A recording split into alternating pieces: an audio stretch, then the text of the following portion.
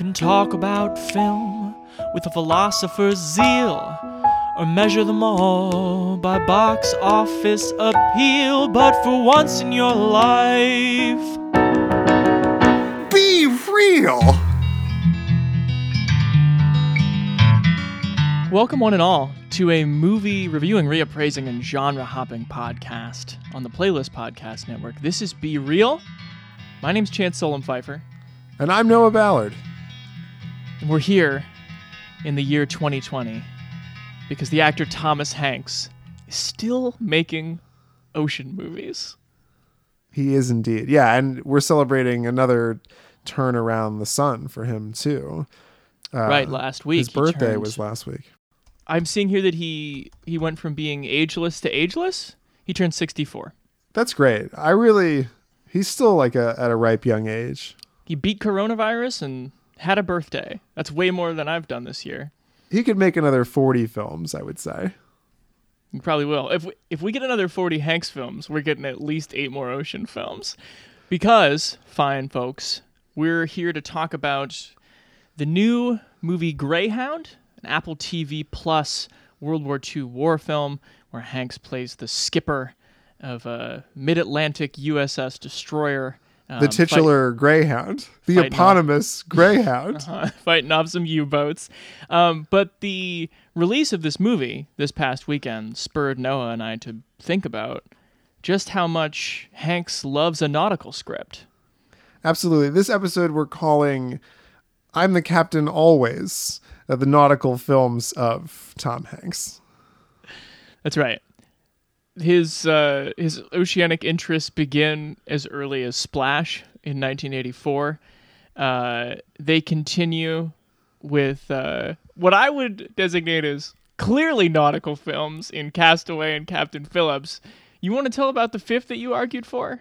I would argue that Sleepless in Seattle, as it is set primarily on a houseboat, does make Tom Hanks and his character of Sam Baldwin the captain of the boat they're living in. See, he's the captain now. Don't you think Jonah's the captain of the boat? Even has a nautical name, Jonah. Yeah, he's maybe first mate. All right, and fair enough. He's sort of like Chief Brody trying to like call back to the mainland, being like, "Hey, we got trouble out here in these waters." So yeah, great excuse to watch some classic Hanks.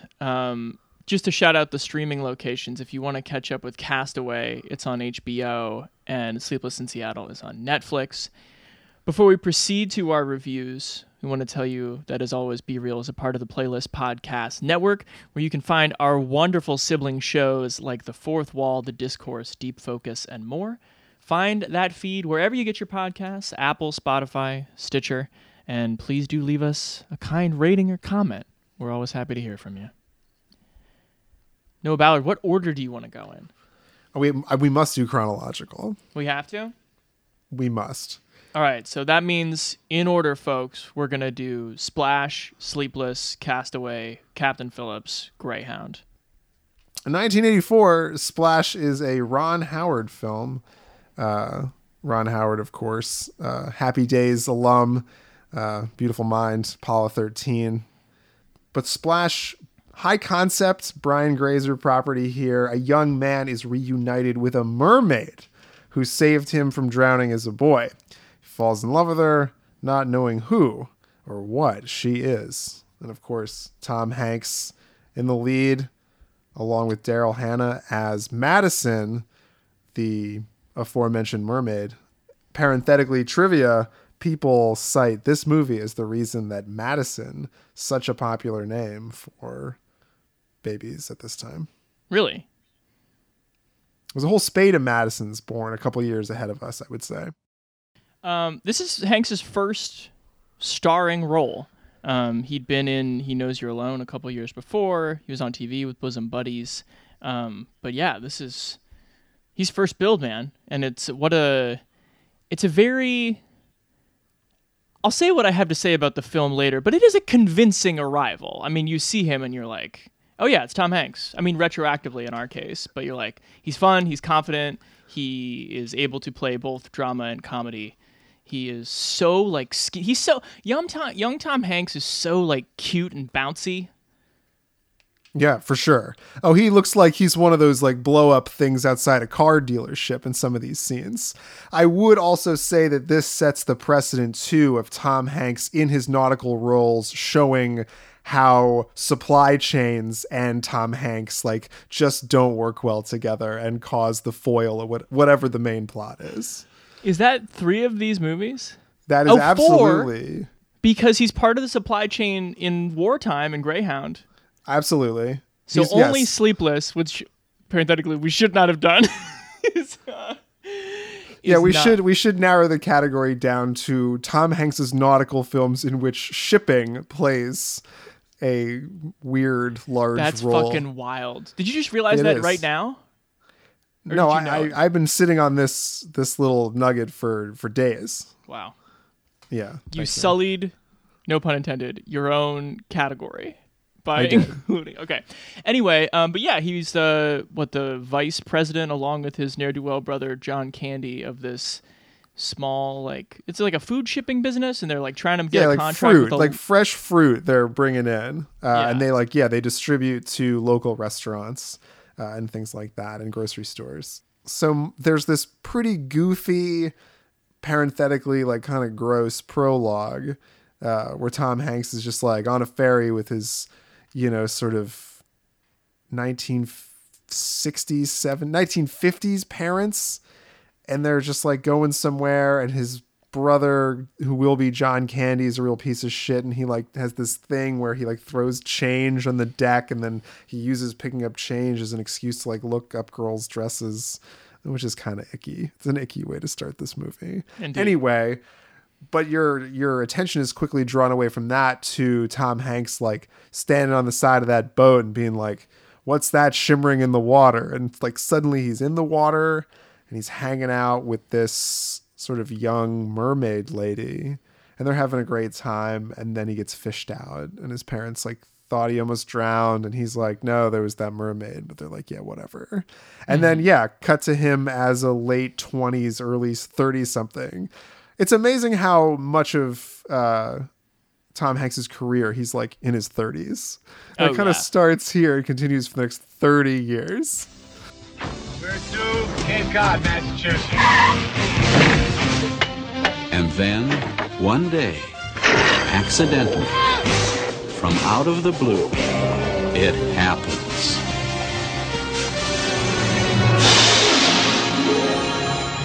Just looking at her is pure ecstasy. Just touching her is a lifelong fantasy come true. Just being in love with her plunges him into a wondrous world of rapture and enchantment. Just one problem stands in his way. A little secret she's trying to keep all to herself. There is a mermaid in New York City. How come she's got legs? She has legs out of the water. I'm just wondering what you think of why Tom Hanks has made so many nautical films. What's his deal? We should have addressed this at the top. I think he's drawn to the sea just the way that Madison is drawn to his driver's license photo. I don't know.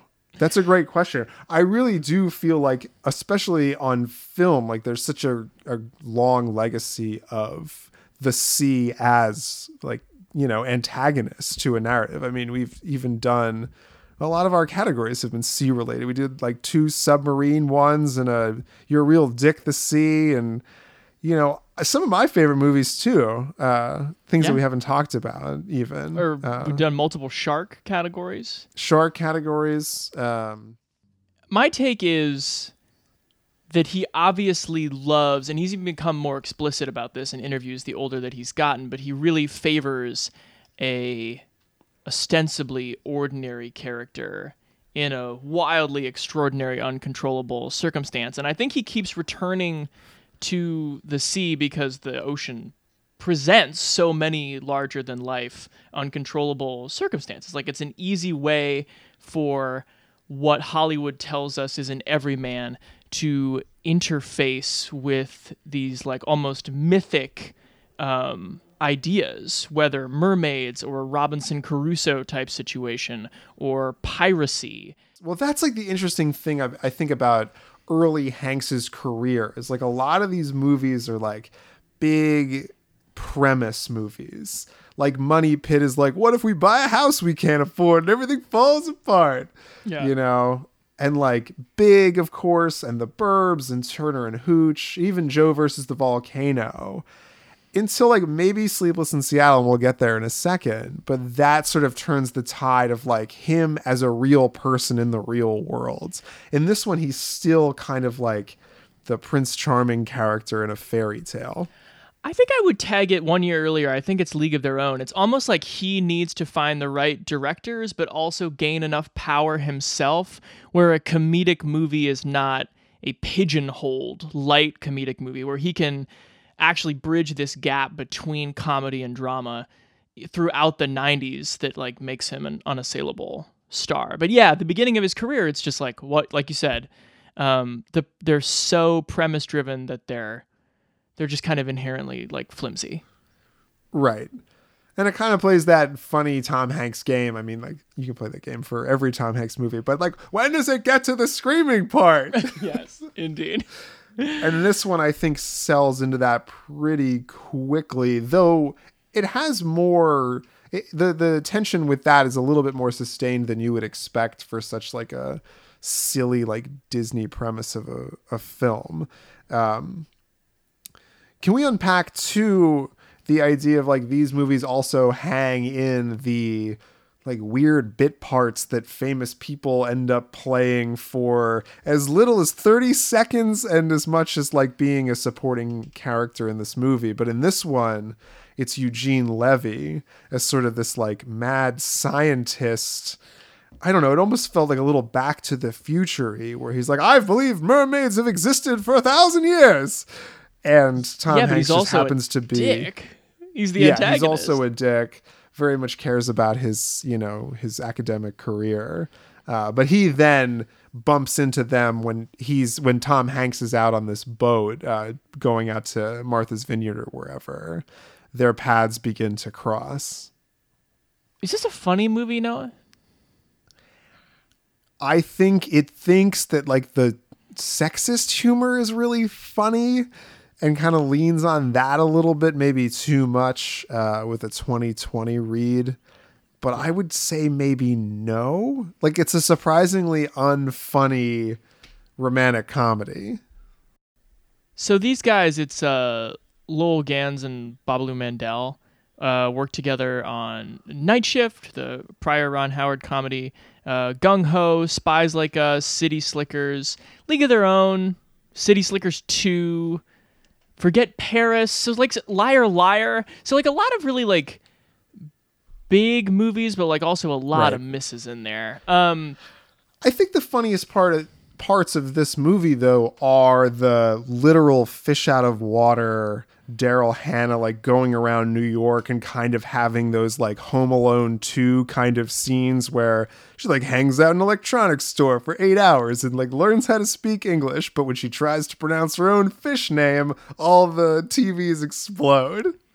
I agree. I also, though, I think that the writing around, like, it's a stock comedy premise to the point of being lazy. It doesn't, other than the fish scream, it has so little to do with mermaids. Like, it's such, like, Kimmy Schmidt comedy. It's the same way the woman would behave if she had traveled through time or had been in a box for 20 years. You know, it just has nothing to do with her being a mermaid.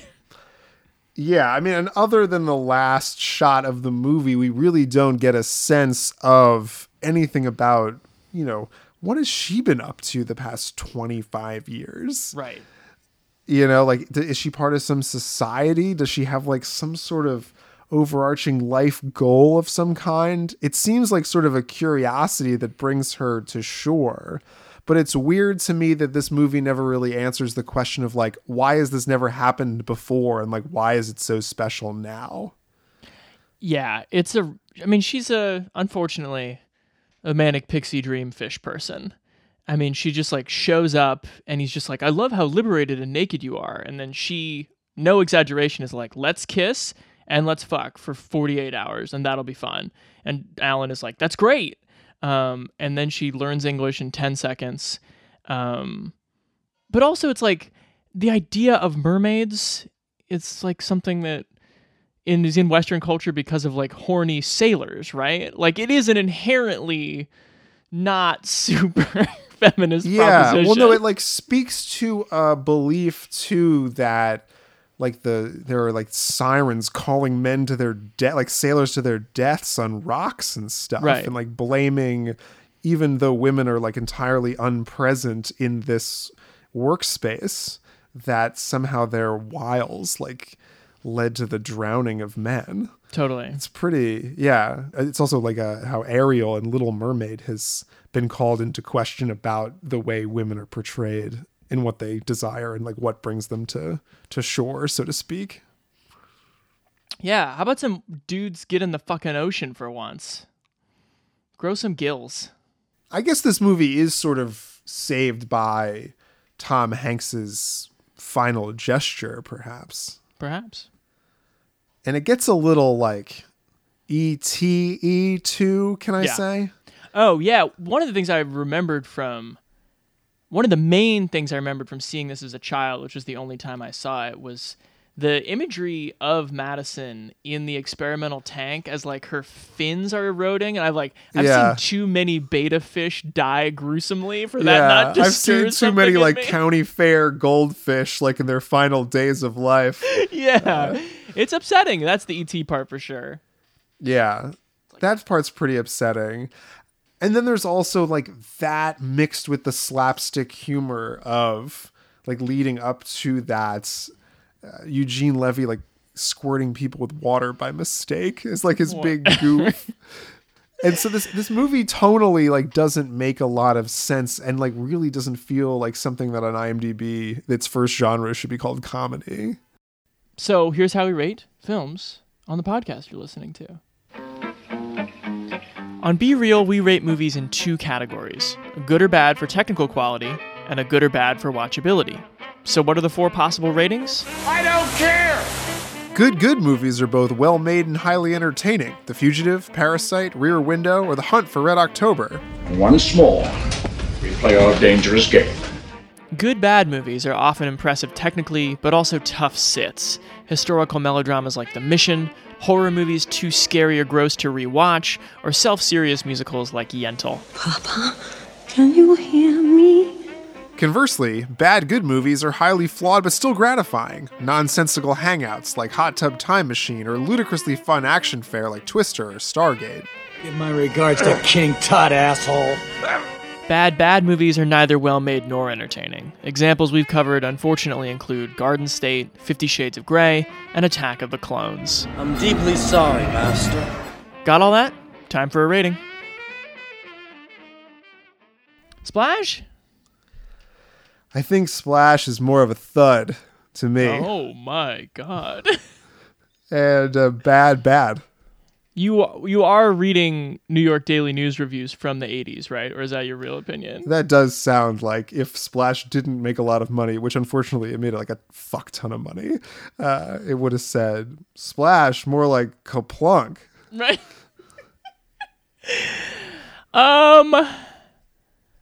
Ooh, this is a tough one because I was gonna say bad good. Like I think it's fun enough, but it also, if I'm talking practicality, we've hit that point with certain movies where I'm like, do I ever need to watch Splash again as long as I live? And I think I don't. So I think bad is fine. Yeah. No, Splash only exists if you're doing a retrospective on the nautical roles of Tom Hanks. You might have fun with it, listener, but I think we're done with Splash. Yeah. But let's fast forward here to 1993, 10 years later. Tom Hanks is cresting on the wave of romantic leading men. Mm-hmm. Teams up with Nora Ephron for what will be a series of very successful films in Sleepless in Seattle. If you've just tuned in, we're talking to Sleepless in Seattle. You called a radio station? Christmas Eve. He phones in one of those radio call-in shows. He tells them that his dad needs a new wife. And the shrinkette practically forces the guy onto the phone and says, "Tell me, what was so special about your wife?" Well, Dr. Marcia Fieldstone, I think. It was like magic. Sleepless in Seattle? That's what she called him on the show because he can't sleep. And now 2,000 women want his number. Dear Sleepless in Seattle, you're the most attractive man I ever laid ears on. The guy could be a crackhead. Actually, he sounded nice. You know it's easier to be killed by a terrorist than it is to get married over the age of 40. That's not true. That statistic is not true. That's right. It's not true. But it feels true. Sandy has a girlfriend, Glenda. She's a weightlifter. It's not like her neck is bigger than her head. No. I'm not asking you to set me up. What about Walter? Walter and I are engaged. Today, I consider myself the luckiest man on the face of the earth. It's also very much like a look at like Norman Rockwell America and these like sort of, Home Alone, John Hughes kind of holiday get-togethers, and then a real look at like what it's like to lose a partner and like the trauma and the grief around something like that in a way that is a really bittersweet opening.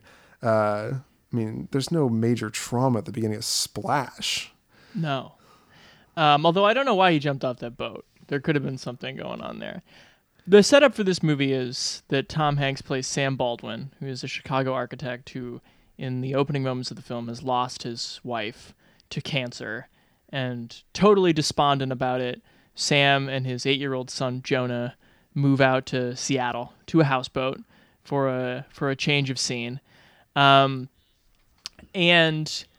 after about a year and a half, Jonah decides to call into a nighttime self-help radio show. A show maybe like a Fraser Crane show? Not dissimilar, yes. Right. And he basically says, my dad needs a new wife. He seems so sad. He needs to find a new partner. And the host, through some finagling, gets Sam on the phone. And in a scene that I think is impressively sort of slow and savored. Like, if that scene is not good, this movie doesn't work at all. But it's really drawn out, and he basically, if you don't know Sleepless in Seattle, describes all the different ways in which he loved his deceased wife in a way so romantic it catches the attention of women around the country, and especially Meg Ryan, who is a Baltimore Sun writer who is driving south to celebrate Christmas with her fiancé. They're between the two families' Christmas dinner, his family and her family. Right, his being Bill Pullman, the wet blanket but well-meaning guy, co-worker that she's about to marry. And yeah, you get the scene of Meg Ryan, who's about to start this life, this maybe sort of boring, settling for it life, and then she hears this guy talking about true love and wonders to herself, is this a sign? I think one of the brilliances of Nora Ephron too is really like unpacking what human connection looks like under, like, I guess, capitalism, in the idea of, commuting via car. Like, they need 2 cars for these 2 people to get to these 2 different places. And the reason that she hears this guy on this commercial broadcasted radio show is on the radio, and then she pulls into this diner to stop, and the women there are also listening to this show, just sort of showing not only how like that monoculture existed, I guess, in the early 90s, but also like how the second impulse of people listening to something happening on the radio is then commenting on it to themselves. Mm-hmm. And like, so, this can sort of be transported to like, oh, I can't believe like this Twitter fight is going on online, but it's the 2 people talking about it who were like reading it, not the people who are actively involved. And sort of, I really think it's interesting how Ephron, even 30 years ago, was able to see like how technology and how capitalism was sort of going to push forward the way we discuss things, anything. Yeah, and how it would find us alone, and how we would think that we knew something about somebody through media. And we feel more connected by listening to someone grieve on the radio, but we are not any more connected to them. And maybe how that can drive us to insanity. Yeah, the behavior of Annie Reed in this movie. So, like, I'm not one of those people. I know when we, like, unpack an old movie, we love to take the, like, oh, isn't this creepy? Or, like, this doesn't seem appropriate. But I don't... How much does the fact that Annie Reed is hiring private detectives to take pictures of Sam for like a never gonna be published newspaper feature affect your enjoyment of the rom-com? That she's behaving so creepily. Well, I thought of you specifically because you've pointed out in the past the idea of how sometimes creepy scenes like her filling out the paperwork to get the private detective to take pictures of him as a quote unquote source is like scored with that like getting into mischief music. Caper music. Caper music that makes it sound okay. But I think if you score that with like a couple of violins in a minor key, that you have Netflix true crime on your hands. Yeah, it's true. It's really true. It is pretty creepy that she goes through that out of that obsession. I think Ephron is trying to make the case of like, look how far society and this idea of love has pushed this woman to take these extraordinary acts. But there definitely is an undertone of a professional person abusing their position and their whatever to pursue someone without their knowledge. I couldn't stop thinking about how, according to this timeline, I think Wire creator David Simon would be working at the Baltimore Sun concurrently with this person doing fake love features. Yeah, Rosie O'Donnell is the one who's working on the actual Wire level drug deal in downtown Baltimore. It is kind of funny, you're right. And of course it couldn't be a movie about Seattle unless David Hyde Pierce was in it. Yeah, same year Frasier Begins, I think. Well, I think also what this movie succeeds in doing is putting Tom Hanks in a place where he has that super fun monologue up front about the dead wife and everything he misses about her.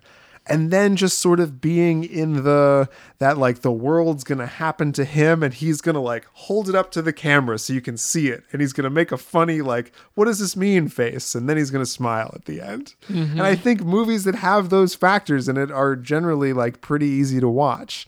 I really wanted to talk about the Greg Kinnear school of when you break up with me, I'll understand. Right. Pullman gets it, man. He even has the great line, what is it? Marriage is hard enough without entering with such low expectations. It's nice. That is a great piece of wisdom. That's an Ephron special right there. Yeah. I love Rob Reiner, too, in this movie. Oh, my God. Biggest laugh of the movie. He's the Bruno Kirby of this film. 100%. And I think my biggest laugh of the movie is where he's like describing 90s dating to Sam, who like hasn't been out there in a bit, obviously. And he's like describing the steps of it. And he goes, then you start necking. This could go on for years. Which is so funny. The supporting cast. I love like Victor Garber playing his friend who comes to visit with Rita Wilson, Hanks's real life spouse. But like Victor Garber like attempting to bro down with Tom Hanks is like very funny because like I associate him with like being such a sophisticated theatrical presence, and for Victor Garber to be like, women will never understand what Dirty Dozen can mean to a man.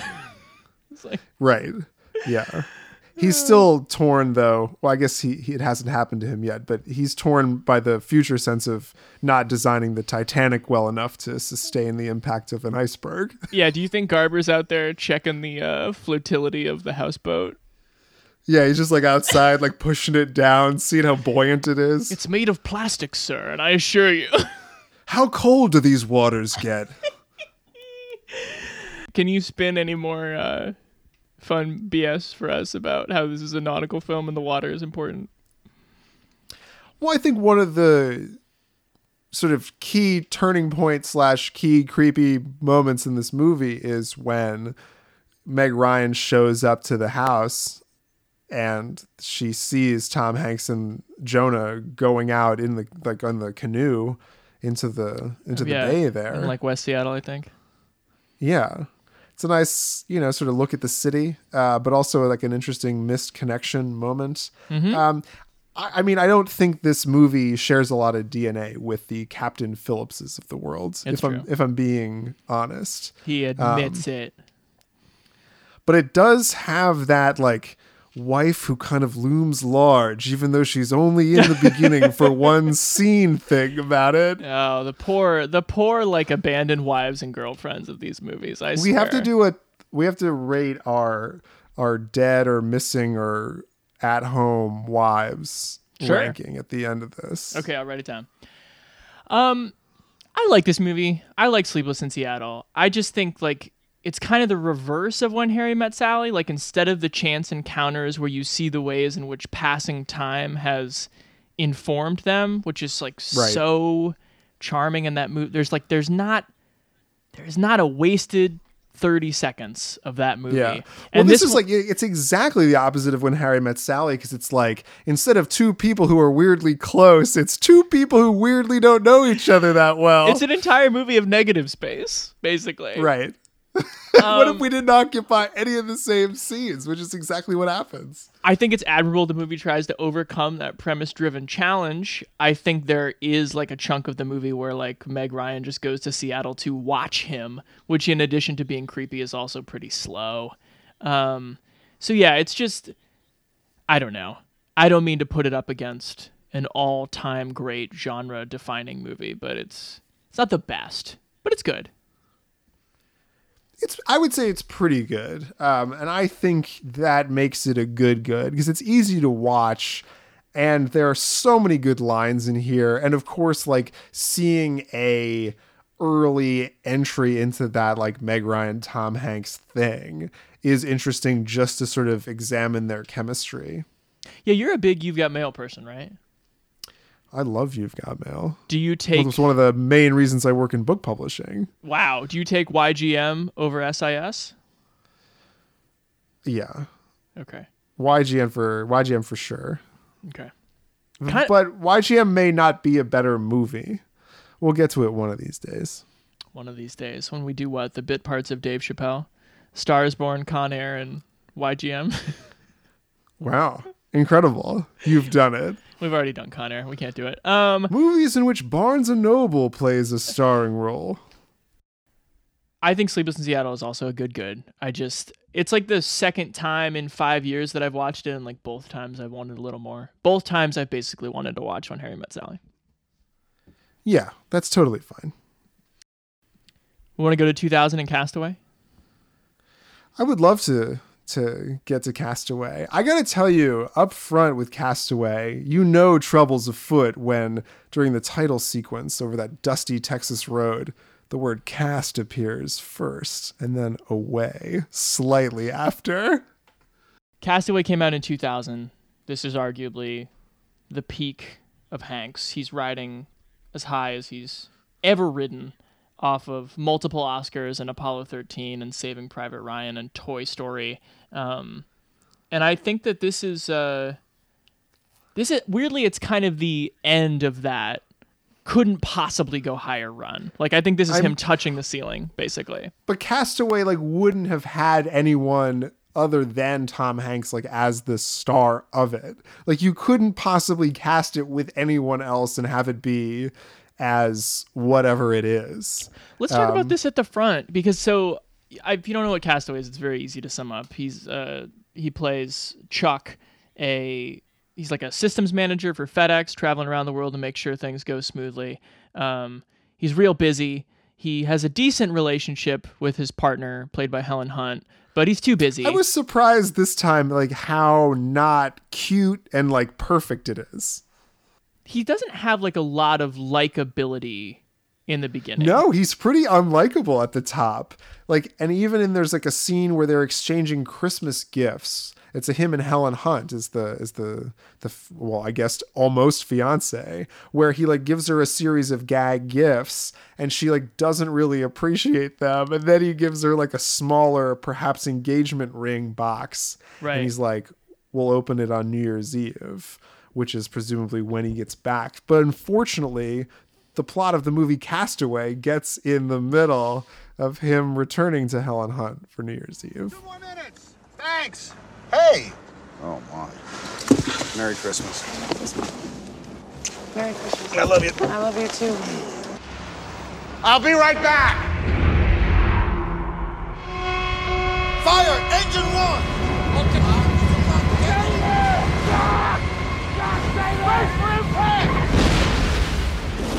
I think one of the more compelling like plane crash scenes I still have ever seen on film. I was in both. Sarah, my fiance, and I were like just in stunned silence, basically, at how Zemeckis pulled off that scene.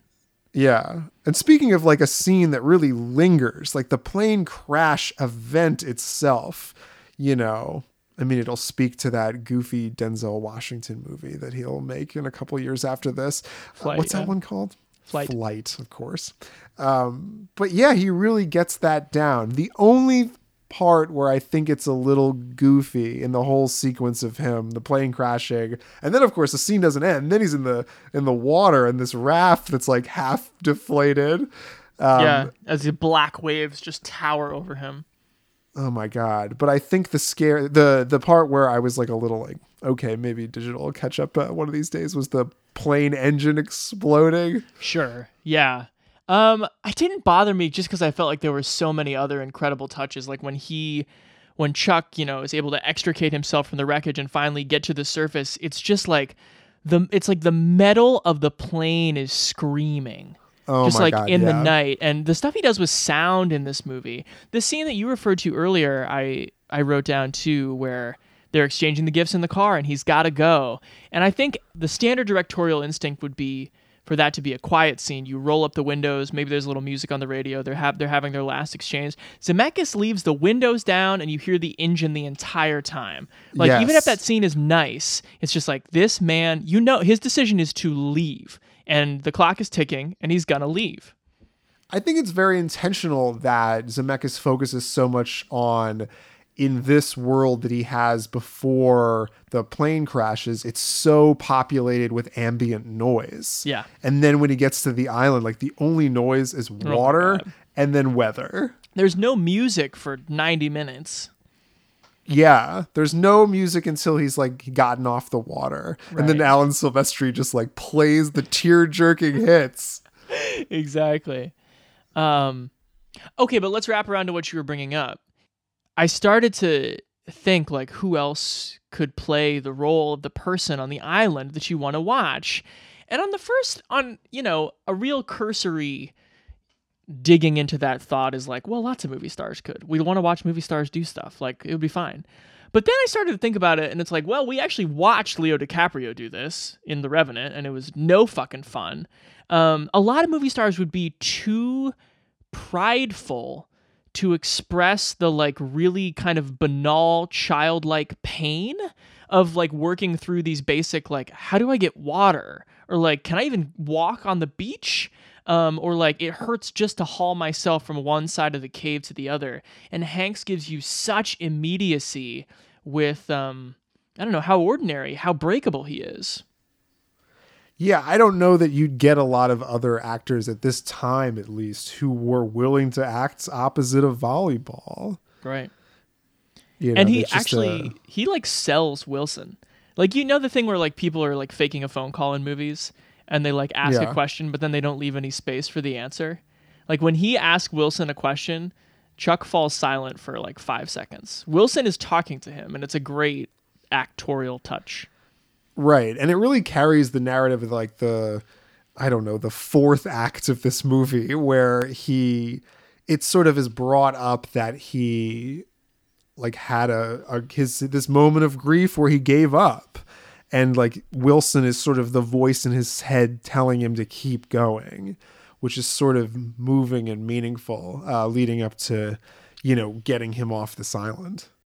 You have to love the puzzle of it all, of just like watching him as a mammal do like the smartest and the dumbest things of like, yeah, your big human brain is what tells you to climb to the top of the island to see what's around. And in that moment, you can kind of be like, yeah, humans are good. Like, we're smart.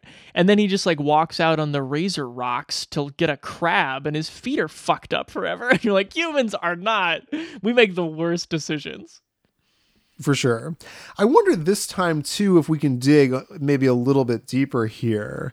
If this time when I watched it, I didn't get a certain read about just like empathy for people who are homeless and the idea of these are the things that my old life left me with, a specific set of skills and a few objects around me. And I am just at the mercy of what I can find, where I can position myself against the elements and what trash I can forage.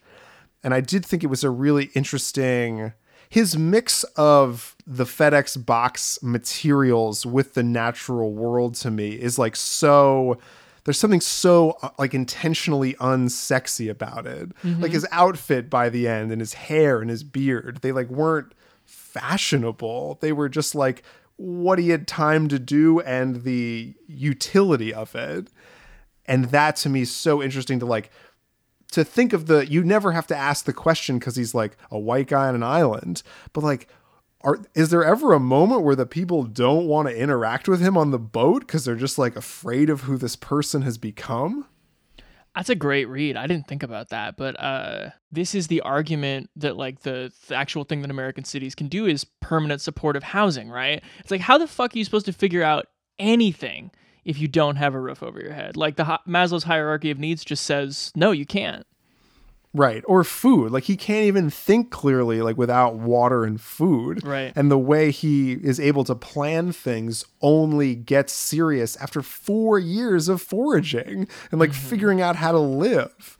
So to imagine that like, one night of whatever is going to help with anything is so like, you need people to teach you how to do the things. That to me was the scariest part of this movie, is that he has no one to teach him how to do the things. And that just speaks to how important it is to like have society, but also have those personal relationships of the people supporting you. And I think the movie's aware of that because there's this awkward moment before Hanks's plane goes down where he's talking to a coworker and the coworker's like, he hadn't even confided in him. He had overheard him telling one of the flight attendants on the plane about his wife dying of cancer. And Tom Hanks kind of like fumbles this, well, I know this doctor who worked with people I know and she was fine and I'll help you with this stuff. And it's like, guy, there's more to like what a relationship looks like than just simply how useful you can be. Totally. Yeah. That's okay. So you raise an interesting question. Is this a morality tale? Like a Ebenezer Scrooge style rift where like the thing that you've done bad is the thing that you will be punished for in these extraordinary circumstances? Or is it good because it's sort of not really that? Like he's not a bad guy. You're not like encountered with all of his crippling flaws. He's just like somebody who's a little too involved in his work. And then when he gets to the island, he, like any of us, has nothing to do but reflect on the bad things that he's done, and he's left with the tools he has. What's your take on that? Is he being punished? I think it goes back to the goofy point that I was making at the top, that this movie is not called Castaway. It's called Cast Away. And it's sort of like how this man deals with the world when the world decides that he's not part of it anymore. And I think when you read it with that lens of like he's being put in time out from the world, it's such an interesting look at, not only questions of, like, what do you need to survive every day? And like, what would I do if my plane crashed and I ended up on this island? But like, what would you do if you're you were like metaphorically cast away? Right. And like, how could you forage for yourself? I mean, I think it starts a lot of interesting conversation, especially like in like a genre like this, of things like how will millennials survive like when cell phones no longer work. There's like a book called Severance that came out last year that won some awards, just about like how people behave when they just can't use their phones or the internet anymore, and how weird that gets. And this movie, it like feels in conversation, but it feels like it's saying more about what you and I do every day, and like how precious maybe that is, or how futile that is. Wrapping around to a rating. I know we actually have some prologue and some epilogue, those aren't even the right words, because we basically have a first and a final act of the movie to assess a little bit. But this movie was, in fact, much better than I remembered it. I think Hanks is fantastic. I think the direction is, at times, just like unfucking believable. How abrasive it can be, but also how patient it can be in transitioning from the crash to the island to the re-entry. And man, it's really like Zemeckis finishing out his 90s too is like somebody also right at the top of his game before he gets super weird again with Tom Hanks in tow. Right. But yeah, I think this movie is like great. I think it's a good for sure. Yeah, and I think this movie, believes in a hopeful universe too, which makes it more palatable. Like The Revenant, as you spoke about earlier, I think is a little bit more fatalistic in what it believes that, at least the character at the forefront of it deserves or something. But this one, you kind of know that justice is coming in some weird ways, but also that it doesn't mean you always get what you want. Right. But I do think the movie does kind of stumble when it returns to land. Something that I think maybe Captain Phillips improves upon, which will be our next movie. But the idea of like, you don't need to get into Helen Hunt's married to Chris Noth now, and she like doesn't have the heart to see you in person. But when she does see you in person, of course the romance is still there, but of course they can't be together. And of course he has to return this fucking package. And of course, like maybe he's now met it's like the end of 500 Days of Summer. It's like, oh, well, summer's gone, but August is in a pickup truck and her box has those wings that saved your life. Right. I didn't have like a big problem with it, but yeah, the movie gets a little bogged. There's that one last conversation with his friend played by character actor Nick Searcy, where he just like describes what it's like to be talking now after he lost his mind on the island and almost hung himself. And that sort of like 2 to 3 minute monologue is like, we got that from the movie. We didn't have to hear Chuck say that. Part of me wonders like what this movie looks like if you just clip off like that last act and maybe entirely? trim down. Yeah. Like what if the movie like really picks up in the car with Helen Hunt and then him getting on the plane and then the plane going down. And then maybe it ends with him on a plane again and like landing at that party for him. It's not a perfect movie. I do think it's amazing though. Are you rating it good? I think it is like really good though. Like as critical as I'm being of its bulkiness, I really think it's great. And I don't know why people don't talk about it more. Yeah, neither you and I had seen it in forever. And it has that reputation, of like Wilson and he loses all the weight and his hair gets long. And I think people are just like, I got to beat on Castaway. I don't need to see Castaway again. And I think what we're telling you is 20 years later, you should recheck in with Castaway. It's amazing. It's also interesting too, to watch the movie again, to see the things like the little Easter eggs in the beginning of it of, oh, it would be great if he had gone to the dentist earlier. Like, oh, It would have been great if he had taken the pocket knife that was attached to the car keys that he gave Helen Hunt. Don't take your shoes off on the plane, John McClane. And you even see like his backpack in the Russia cold open is full of candy bars and a CD player full of Elvis CDs. Yeah. Like if he had just had that backpack with him, he like would have been fine. That's true. So now we zoom ahead to 2013 in the movie Captain Phillips, which is directed by Paul Greengrass and inspired by the true story of a 2009 cargo ship hijacking. The ship was called the Maersk Alabama. The pirates were from Somalia. Here, Captain Phillips is played by Tom Hanks, of course, and Mousse the captain of the pirates, is played by Academy Award nominee Barkhad Abdi. Where do you want to start with Captain Phillips?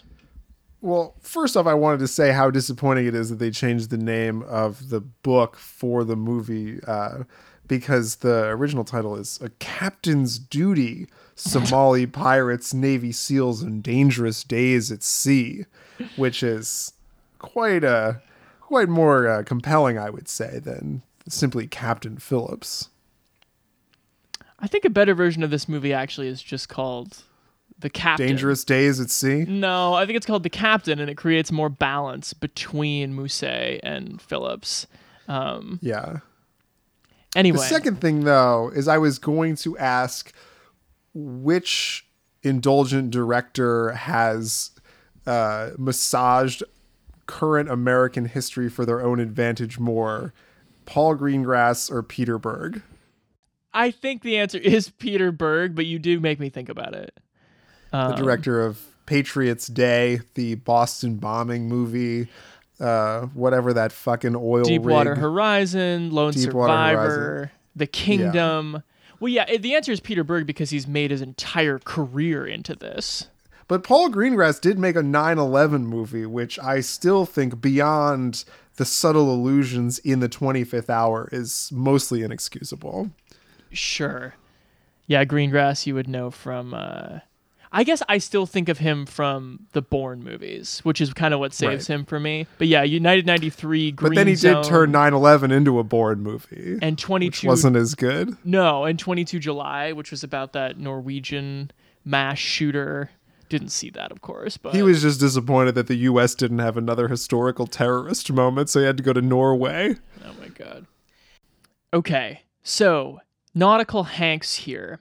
This is an interesting performance for me because I think that by this point, Hanks has really, really settled into like a self-aware version of like, I'm an ordinary American man from a place like, I don't know, Vermont. And I'm going to get on a big boat. And you know what? I am going to do my job really well. But then something crazy is going to happen. And you're going to see what it's like when Tom Hanks is under pressure. And by the time we get to Greyhound, like 8 years after that, it's like, Jesus, man, you're really all in on this formula. But I think the thing that works about Captain Phillips is that he is willing still in that Castaway way to break the fuck down way further than you think Tom Hanks is going to be willing to go. Everything okay? I don't like the look of that. They're coming in fast.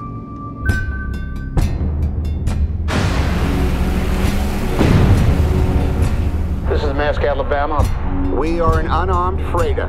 We have 2 skiffs approaching with armed intruders. Potential piracy situation.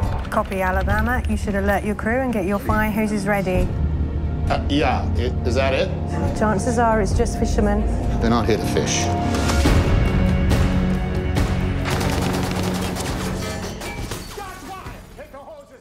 Yeah, I mean, I think I, too, was skeptical of what seemed like a vanity play where he's, like, sauntering around the Maersk, Alabama and, like, checking the locks and things and then being to, like, the blue-collar crew, like, okay, I think your coffee break is up. Time to get back to work. But then by the end of this fucking movie, you're like, holy shit. Like, this guy went for something, I would say, similar to Castaway in level of, like, physical performance. Yes. I mean, him playing being in shock at the end, his entire nervous system just being gone is unbelievable. Like, this is a movie where, so I've seen it once in theaters, and I got so I did too. Mad at this movie. And I was mad at it again for reasons I'll go into. And I still, my eyes welled up when when Phillips just cannot speak. I mean, that's the power of it. I am, like, intellectually upset with it on every level, and I'm still overcome. Yeah. I can't wait to, like, for me to either convince you or you be the voice of reason. I think this is a very, like, thorny movie in terms of what it has to say about American military might and the limits of docurealism, because on the one hand, it's a movie that is going out of its way, maybe in like what I think to be a slightly box ticky way of being like Muse and his Somali compatriots have no choice. They are under the command of a warlord. Like they need to, this is their job to go see if they can pull off a heist, take a hostage and negotiate to get some money so their village is not, massacred by this warlord. I think the movie is setting up those parallel planes of like the two captains. I get that. But I don't know that it sets up Muse in a way that's particularly sympathetic. I think it's very much like the bad guys from Black Hawk Down. Like you see a day in their life, but a day in their life of like being a bloodthirsty, African warlord underling. The big problem I have is that Greengrass is taking a directorial style that is all fine and good when something is blatantly fictional. Like Bourne Supremacy is one of the most compelling action espionage movies ever made for me. And it's because of the way Paul Greengrass directs. But when you take a true story and the antagonist is a black person from East Africa, and the performance that you've asked all of those actors to give is like almost uniformly like bug-eyed, insane, and menacing. I think and then you film it like a documentary and it's based on a true story. I think we're in troubling territory. Yes.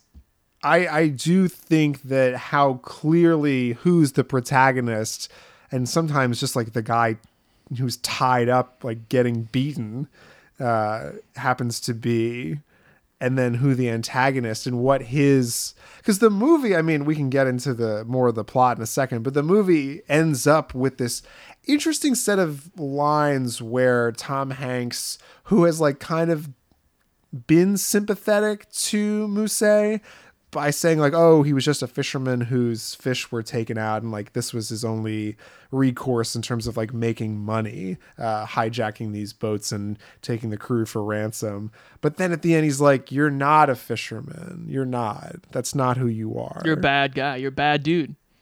Yeah, you're actually just a bad dude. And that's also like a weird moment for the movie to be like, tick tick, we're gonna kill all your friends pretty soon. Do you know the weird bit of trivia that there is another, like the same year, there was another movie about this incident? Do you know this movie? No. It's called A Hijacking, and it's a Danish movie from Tobias Lindholm, who's made a couple like film festival movies that have kind of crossed over. But that movie is all about the negotiation of like the insurance guy or like the middleman at the company with this pirate Omar who's on the other end being like, I'm not going to listen to your bullshit, man. Like, this is what we want. And it's all a movie about communication.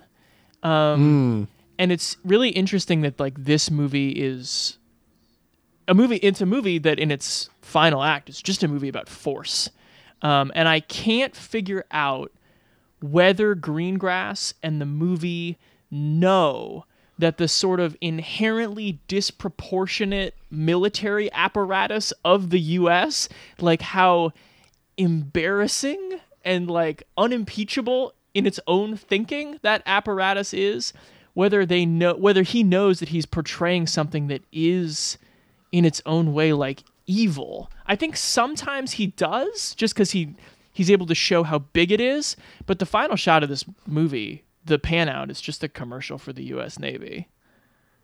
Absolutely. Yeah, I don't know that Greengrass realizes the omnipotent evil that he's portraying is that, but it definitely, there's something so like, I mean, a lot of movies do this too, especially movies where the military plays a role, is like how the infrastructure of the military is the problem. Right. And how like this could be solved in a variety of other ways. But then this movie sort of checks the boxes off of like, well, this couldn't have been solved any other way because they like didn't actually want to, negotiate.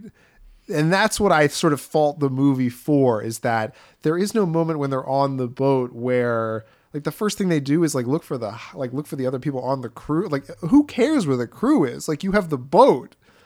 Yeah, what do they want? Surely what do they want exactly something. Their plan to get their $6 million or whatever they're trying to get like doesn't have any parameters, right? And then the movie's script kind of works in all these moments where he's like, after this I'm gonna move to America and buy a car, and he's like, what are you talking like the audience is like, what are you talking about? Like, you're never going to be allowed to go to America like after this if this experience itself doesn't kill you. Well, he gets to go to Terre Haute, Indiana to be in jail. He actually does get to go. I don't think he gets to buy a car. But like, it portrays these characters as like understanding that America means money and taking an American hostage can yield results, but it doesn't understand like the might of the American military industrial thing. And it also doesn't understand the fact that like this country will come after you if this becomes a media story. Right. It's so confusing to me, but I do think ultimately frustrating because I've just so rarely have I seen a movie portray the uniformity with which like just a couple of destroyers are just like, well, what we're gonna do is just squash this like a bug because we don't squash anything any other way.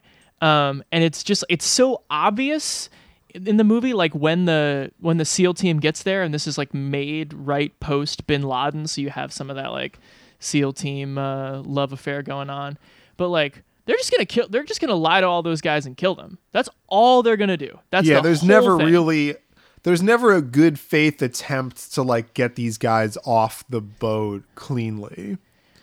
And then you get all the double speak too of like the really kind of American position of privilege, where I wrote them all down, like all the different ways that Phillips and the Navy talk to the pirates, where they try out the language of business. They're like, you're a businessman, aren't you? Like, this is what you call doing business? They try out the language of charity. We're delivering food to Africa. They try out the language of personal responsibility. You're the captain of that boat. You have to drive it safely. And they try the language of moderation, which is you had $30,000. Wasn't that enough? And all of them are so gross in this, like, you are a starving pirate whose family might be murdered. You had no idea what you were getting into, and now I'm going to talk to you like, well, surely now that we're at this point, like a man of reason would understand that I'm also a man of reason, but you're going to murder them. Right.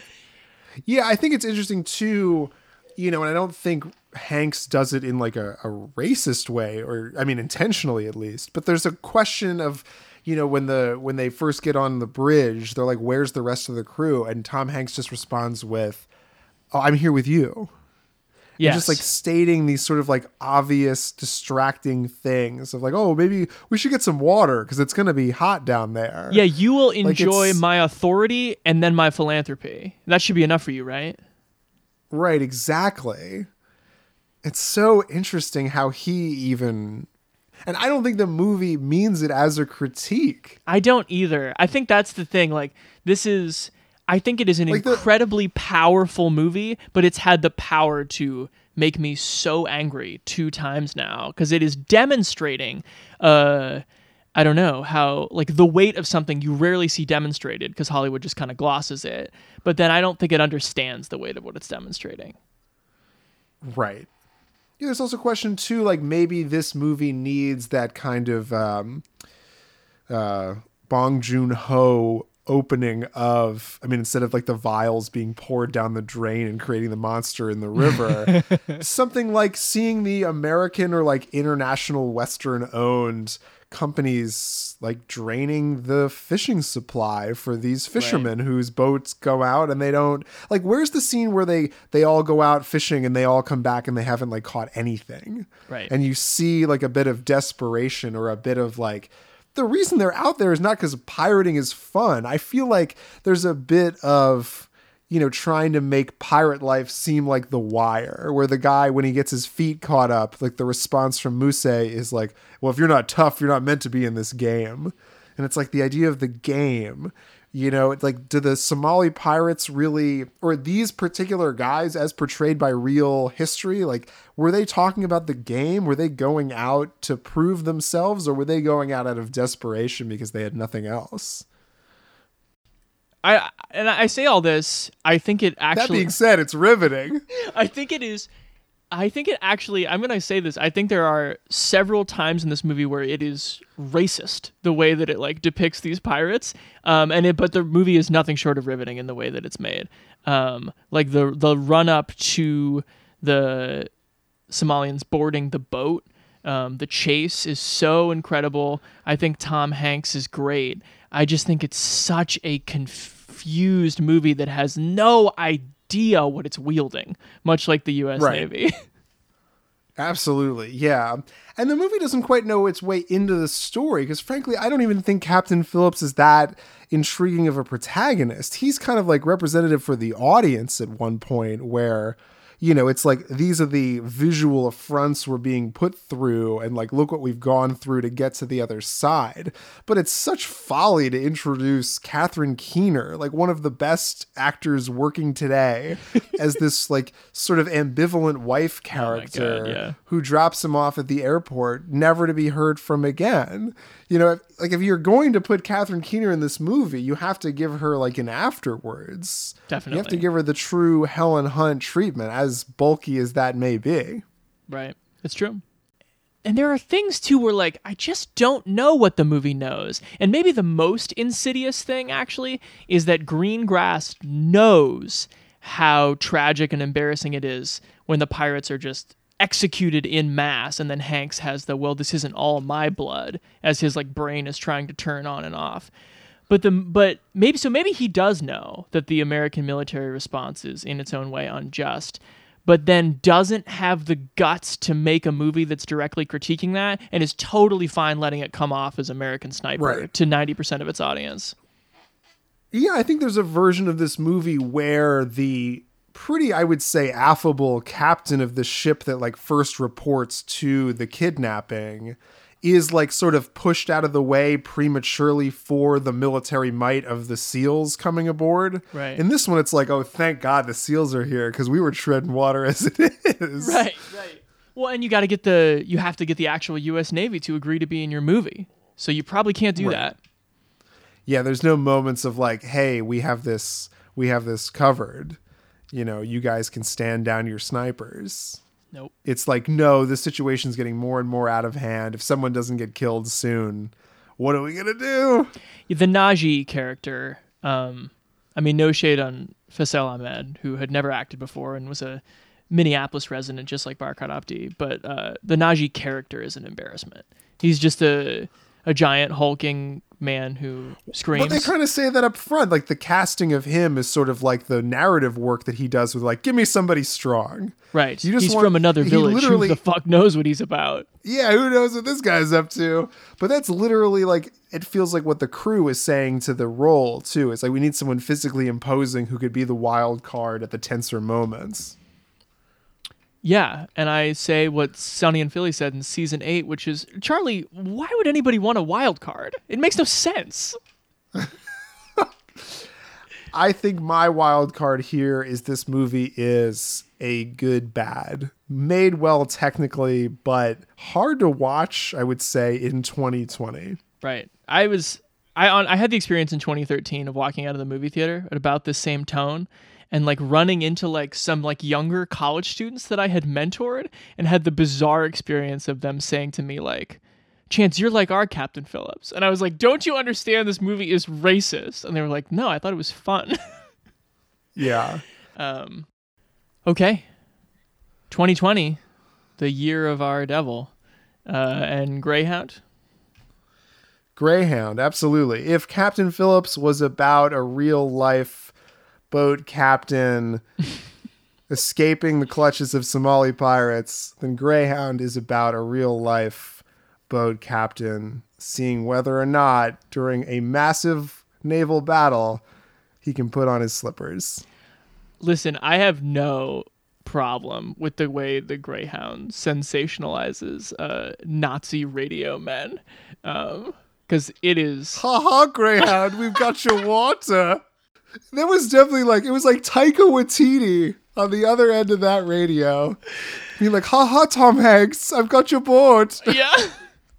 Der Greyhound is no match for der Grey Wolf. No, nein.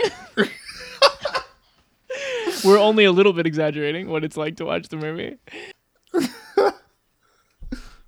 Well, this movie makes the very quick, very strange decision to not be about anything other than the Tom Hanks character. So much so is that it's bookended with these bizarre scenes at a like very CGI New York bar. Such a where weird, yeah. Elizabeth Shue and Tom Hanks are being like, hey, you might be a stranger to me, or you might be my best friend. What is our relationship? For like 5 or 6 minutes. And then Tom Hanks incongruously proposes to her. And she's like, oh, only if the sea brings you back. Right. And then he like looks, it's so sad to me when characters in movies could be replaced by close-up shots of photographs. And that would be totally enough. And Elizabeth Shue, unfortunately, is a photograph, as a stand-in for, you know, a narrative device part. It's funny too, these last 3 movies, like the arc of digital versus practical effects, where like Zemeckis, like it's shot on film as you texted me, and like so much of it is practical, and then he uses kind of like loud digital just that one time to show the final burst over the wave, and then Greengrass is like, we're doing this in the fucking Indian Ocean. And then this movie, and then it's 2020, and this movie's like, well, I don't really know if we can find the right bar, so just do computer bar. And like the ocean's a little weird, so just we've do already done computer ocean. boat. Why don't we do computer bar? Yeah.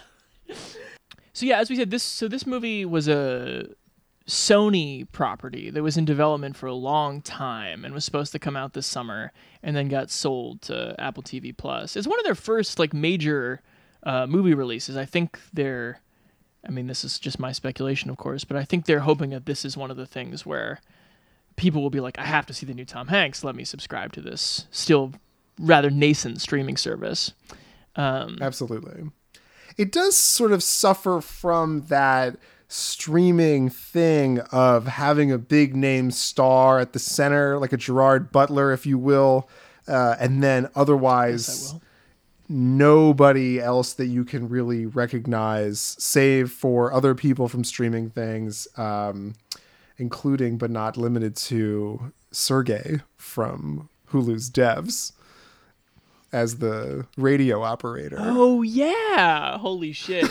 Well, it's got Stephen Graham and Rob Morgan, who are like good character actors. Sure, but it's really, like not anybody you've heard of. Think about the tradition. This is what I kept thinking about watching this movie, was the tradition of submarine movies, which are just fucking which stacked. You and I are very familiar. Yes, yeah. Which are just stacked with like, when I think 6th build character actor in a submarine movie, I want it to be Scott Glenn and Courtney B. Vance. I do not want Stephen Graham's 2nd build. Well, that's the thing in movies with about strategic move around stuff and like battles and, you know, who's underwater and who's above the water. You need the 2 characters. You need Harrison Ford and Sean Connery. You need Gene Hackman and Denzel Washington. You can't just have Tom Hanks and then Digital Ocean. Yeah. Otherwise you get an hour and 31 minute streaming movie. And unfortunately, Greyhound is an hour and 31 streaming movie. But you know what Greyhound is telling you? You're XO Hunter saying, we really need another character in this movie. And this movie is telling you that it's captain of this boat. Now shut the fuck up! This movie has a moment where one of the various white young guys comes in and is like, hey, we're out of depth charges. At approximately the same time, this movie is like out of action sequences. Yeah.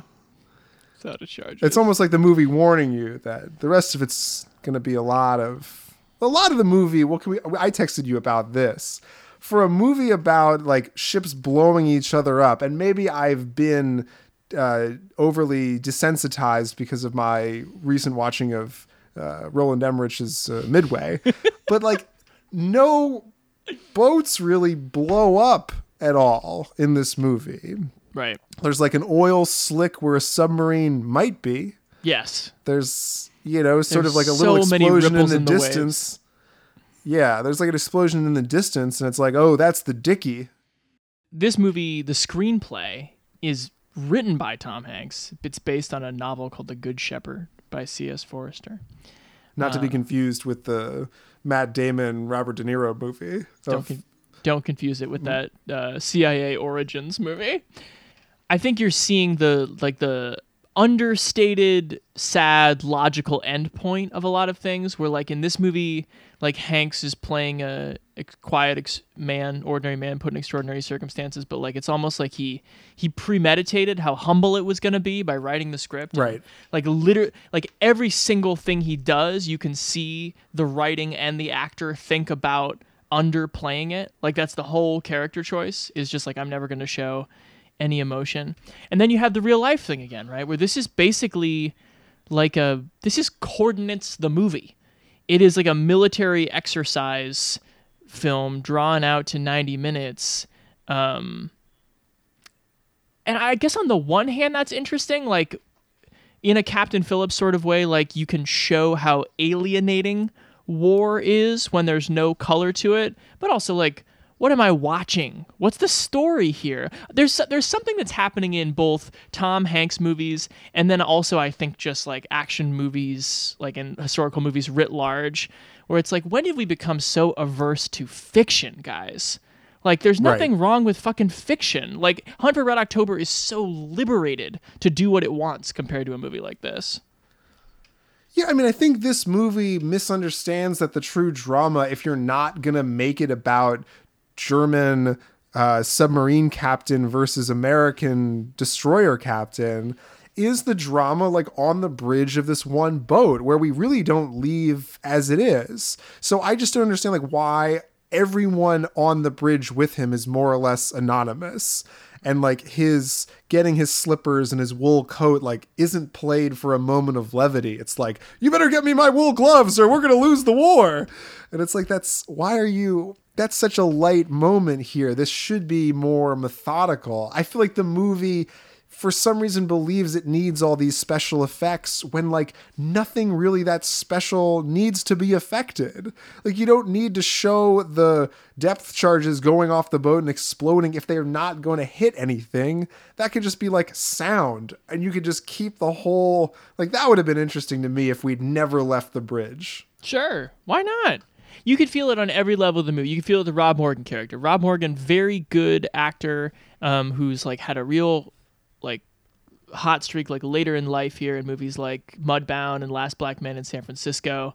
And you can feel in this movie he's like a cook, and he just keeps trying to serve the Tom Hanks character his breakfast, him being one of the only black men on this ship. And you can feel the movie going so out of its way to be like, there was a black character on this ship and this is what his job was. And because this is real, he like never interacted with them in like any sort of meaningful way. And it's like, but that sucks to watch. You know that, right? If it was just a process movie about like, because at one point he's like, oh, I couldn't make eggs because like the sea is too choppy. Like I want to see that scene where he like endeavors to make the captain breakfast. Totally. And he can't because of everything going on. You know, I want to see Stephen Graham like running back and forth in the engine room and then like giving these reports in, because you only see him like more and more dirty as the day goes on, but you don't see like really what he's doing. Or even like Sergey, the radio guy, like listening to the radio and listening to the splashes and everything. You know, even the guy whose sole job is to just listen and to repeat something, so much so that he like sneezes at one point and like threatens their existence, which is pretty funny. But it needs to be more of that. Like this one, you know more about the supporting characters in a movie like U-571, which is not an extraordinary movie by any means.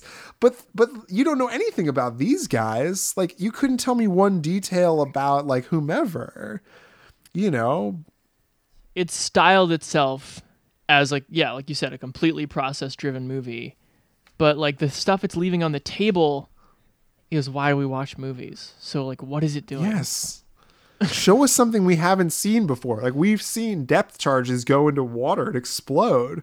What we haven't seen is just like what it was like to finagle this huge engine, like during a tense moment in a battle. Yeah. You know, we haven't seen like what it looked like to communicate with another ship, you know, in the 1940s. Like, what does that look like? The visuals of pure scope, I think, are interesting. Like, I was definitely like leaning back on my couch when they outmaneuvered those two torpedoes in the unsexiest but so stressful way. I think that's where, you know, director Aaron Schneider really was able to shine, but I don't know. After having just watched Castaway and Captain Phillips, man, it is tough to watch an ocean this digital. It is, absolutely, especially after watching Captain Phillips, which is so clearly shot. I mean, sure, the digital like rudder moving is fine, but like you couldn't actually get a crew into the water. Like, give me a break. If you're gonna make a movie like this, like, what's the fucking point? Watching this just made me miss Hunt for Red October and Crimson Tide. Yeah. And it made me think that I just think that Tom Hanks at this point has sort of like outthought himself a little bit about about what an everyman is. Like, and I think an everyman doesn't mean that you are like intentionally boring and glum.